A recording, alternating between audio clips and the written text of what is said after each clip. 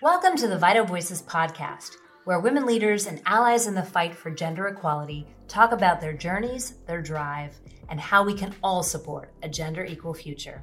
I'm your host, Elise Nelson. Each year, Vital Voices partners with several amazing organizations, including Arizona State University and the United Nations Foundation, as well as corporations like P&G, among many others, to host the We Empower UN Sustainable Development Goals Challenge. The global business competition searches the world for women who are using their businesses, their enterprises, to advance one or more of the UN Global Sustainable Development Goals, and really changing the world for the better with their business. As we gathered for a whirlwind week in New York City, I had the chance to sit down with several of the We Empower Challenge honorees and discuss their leadership journey and how they feel their business is impacting their community and our world for the better.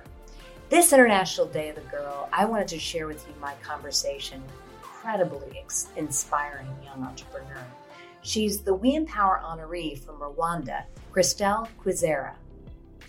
She's just 25 years old, but she's so accomplished. She's a mechanical engineer, entrepreneur, and she's really using her power to empower communities and young people across Rwanda. She's sure to be an inspiration to girls of all ages, everywhere. Listen in. We're gathered here to talk about how far we've come in the 4 years since governments around the world signed on to the United Nations Sustainable Development Goals. Vital Voices, in partnership with a slew of incredible organizations, about 24 of them, launched something last year called the We Empower Challenge. I'm sitting down with a woman who is part of our second cohort of the 5 honorees that are selected from among their peers, women who are using their businesses to drive change around the UN Sustainable Development Goals. So I'm so thrilled to be here with Christelle Kwizera. Christelle, how are you? I'm good. Yeah. You are from Rwanda, and it's amazing to me. You are 25 years old. Yeah. I'm sorry that I am harping on your youth, but the reason why is it's just incredible what you've been able to create at such a young age, and extremely impressive, I think, for those listening. So you are a mechanical engineer, you're a social entrepreneur, and clearly, from what I've seen of you this week, a great leader. Your organization, Water Access Rwanda, is a highly awarded enterprise dedicated to providing clean water access to over 100,000 people in Rwanda. It's very impressive. And recently you were named a Woman Entrepreneur of the Year in Paris by INCO with support from the Chanel Foundation. Wow. So I could go on and on about you and all your incredible achievements, but I think it would be so interesting for our listeners to hear about how you started Water Access Rwanda. Yeah. So Water Access Rwanda really came out of 2 desires I had. The very first desire, it's something I'd seen about 2 years prior to founding the company. I noticed that young people, my age mates, were going without employment for a really long time after getting their degrees. Without employment. There were no jobs, and even those who had jobs, there were no jobs they felt excited about. The job market was pretty much closed to them. And there was this push that young people should start their own enterprises. But unfortunately, many didn't have the tools to be entrepreneurial. Like, they didn't have skill set, hands-on skills. They were basically grown, they went through a system at school that told them you're going to be an employee. And unfortunately, when they graduated, there was no employment for them. So I noticed a huge difference between how I perceived the word in my work and how they were thinking about the word. And some of them, friends I grew up with, respected, great values, had unfortunately given into drugs, partying really hard, staying in bars all nights from Monday to Sunday. And I realized this was a huge issue. So I wanted to do something to provide employment. I didn't know what that thing was going to be. So in 2014, I had read a lot about communities in my country that were living nearby crocodile-infested lakes. So what happens is there is a big river in my country called Akagera, which can sustain crocodile life. But sometimes in the rain season, the water rises and these crocodiles migrate to nearby lakes that cannot sustain their life. So they start killing animals nearby the lakes and people as well. So I was reading in the news about these different people dying when they were going to fetch water and do different water activities like doing laundry, washing at the riverbanks, and then the crocodiles, get at them and kill them. So I did a water project supported by my university and many, many other donors. So I was going to school in Oklahoma City. And for me, this was just a summer project. And I went home with some dollars, some tools, and we were going to drill boreholes and establish water points so that these communities no longer had to go to the lake for water. But the biggest part of that work was really the young people we trained and who worked with me. I noticed a complete change. And actually, one of my friends was involved in the project. And after like 3 weeks on the project site, he returned home in Kigali, in the city, and he called me crying, saying that people had missed him because he had been so around doing nothing that people no longer appreciated his presence. So I just saw many of these young people involved in the work we're doing, being seen as heroes from our own people in Rwanda and stepping up to owning that role as people who can actually bring solutions in our own landscape. And I'm like, this work has to continue. So I saw really combining these two big issues, youth unemployment and the water crisis, as actually an opportunity. So we have many young people waiting for employment, a good cause to rally behind, and also a huge amount of people without access to water. So I knew there were willing people like government, donors, and other infrastructure investors who wanted to see more water points created, and I wanted to equip young people to be able to do that. So that's how I founded the company, and now it's 5 years later. We employ 60 people. The average age of our company is 29 years old. So we stay young, we hire more young people, we keep training them to make sure that we're really fulfilling our original mission. And our target, actually, I think by the end of next year, we're going to have more than 200 young people employed with us. Wow. Talk about what you do. So what we do is we offer many, many services around finding where water is, collecting it, and then treating water and distributing water. So there is a bunch of technologies involved in that. There is a bunch of services, but basically we do geophysics to find where groundwater is, and then we drill for that water. So sometimes going between 20 meters deep to 100 or 200 meters deep to find groundwater. And then we install pumps that are powered by solar energy to pump that water up to the surface. And once it's at the surface, we purify it, removing any contaminants, whether it's hard metals, bacteria, or just sediment, so it looks good and acceptable. And then that water is sold to the community that we're targeting and servicing at a very simple price. So it's about 1 penny every 10 liters. And this is water that is clean, purified, ready to drink, same as you would buy as bottled water, but way, way cheaper. And communities can actually pull a pipeline to have water in their homes. And what's innovative about that is it's actually we're creating water microgrids feeding from groundwater, something that unfortunately people are not doing.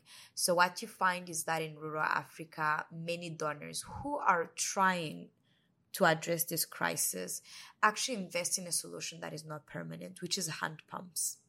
So the whole work of drilling happens, which is actually the most costly part of all this work. So you drill a nice deep borehole, but then you put a hand pump on it. That hand pump is probably going to get broken in 6 months. And usually communities don't have the money to repair it because nobody's collecting user fees to be able to repair that hand pump. And sometimes communities abandon it and go back to fetching from the rivers and the lakes because they don't see value in that infrastructure. But what we're doing with Inuma, which is our water, the name we give to our water microgrid, is we make sure they access that water in a convenient way. And by using so much tech, but downsized to like a microgrid level, they see more value in the water. We actually see that men also come to fetch from Inuma water, because for them it's no longer a burdensome work to leave to the women. So they see fetching at Inuma, it's smart, it's aspirational. So we're creating a brand that they feel like, oh, this is not just a non-profit project coming to help us. They're not victims needing to be helped, but rather we see them as customers. That's dignifying this exchange where we want them to have better health, better well-being, but they're our customers. So that means we need to listen to them, and so we can get their money. But on the other hand, they're getting really nice, life-giving water. So in a way, this is not just about water. It's also about building community. Can you talk a bit about that? Absolutely. It's about creating shared value. Water is a shared resource. How we use it will affect everybody. How we exploit it will affect everybody. And one thing that communities sometimes say, and I love having this discussion with the members of the community, is that, oh, why are you selling us the water? It's free. And I'm like, well, the pumps and filters are not. And I'm like, water is free, but to protect it, to get it in a way that's convenient, that is aspirational, that service is not free, but rather an opportunity to create employment for their youth. So mothers are fetching from a water point where their sons are working. So they see this is growth, this is development work. So how we build communities. So first of all, water is a central infrastructure in their communities. They stop by the water point almost daily or multiple times every day because water is a basic necessity of life. And we're using that central water point to bring more opportunities in the community. So we do wash training as well, because if you have clean water but you don't have a toilet, you don't wash your hands after going to the toilet, you're going to recontaminate that water. So we're doing a lot of behavioral change as well. Education. A lot of education, yes. And we're also realizing opportunities to reach the community even more, sometimes through corporate partnerships, airing nice messages around our water points, messages that thousands of people are going to see every day when they come to get their water. But also we're trying to see how we can offer many other services at the water point, such as making soap available at the kiosk, hand washing stations, selling fast-moving consumer goods that they never get until they walk to go to markets, which are usually located in the city, and they have to go really far for that. But also looking at the young people that sometimes have to line up waiting to get water. And that time they could be reading a book, for example. So we're actually soon launching something we call the Water Library. So there is a lot with the community, because water is so deep in the heart. It unlocks so many things. It liberates time for women because they're the ones who always have to fetch water. Kids are always the ones fetching water. So by making that time free, we give them back time they can use any way they want. Go to the market even more, concentrate more on studies for the kids, have more playtime between parents and children. So there's so much that we unlock by just making sure that water is nearby to them. They don't have to walk a long way. They don't have to suffer bone issues like having their backs because they used to carry these pounds on their head every day. I was so surprised to hear that the problem is as bad as it is. I mean, 40 billion hours a year women spend collecting water. Yep. And if you're able to even cut that time in half, that's incredible. Yeah. So talk about the SDGs, the UN Sustainable Development Goals. Your business is obviously tackling a number of them. But why is it important for all businesses, not just social enterprises, but all businesses to be thinking about how they can advance the United Nations global goals? Yeah, so we're tackling a bunch of SDGs, not tackling, actually contributing to a bunch of SDGs. Sometimes you forget that the SDGs are solutions, not issues.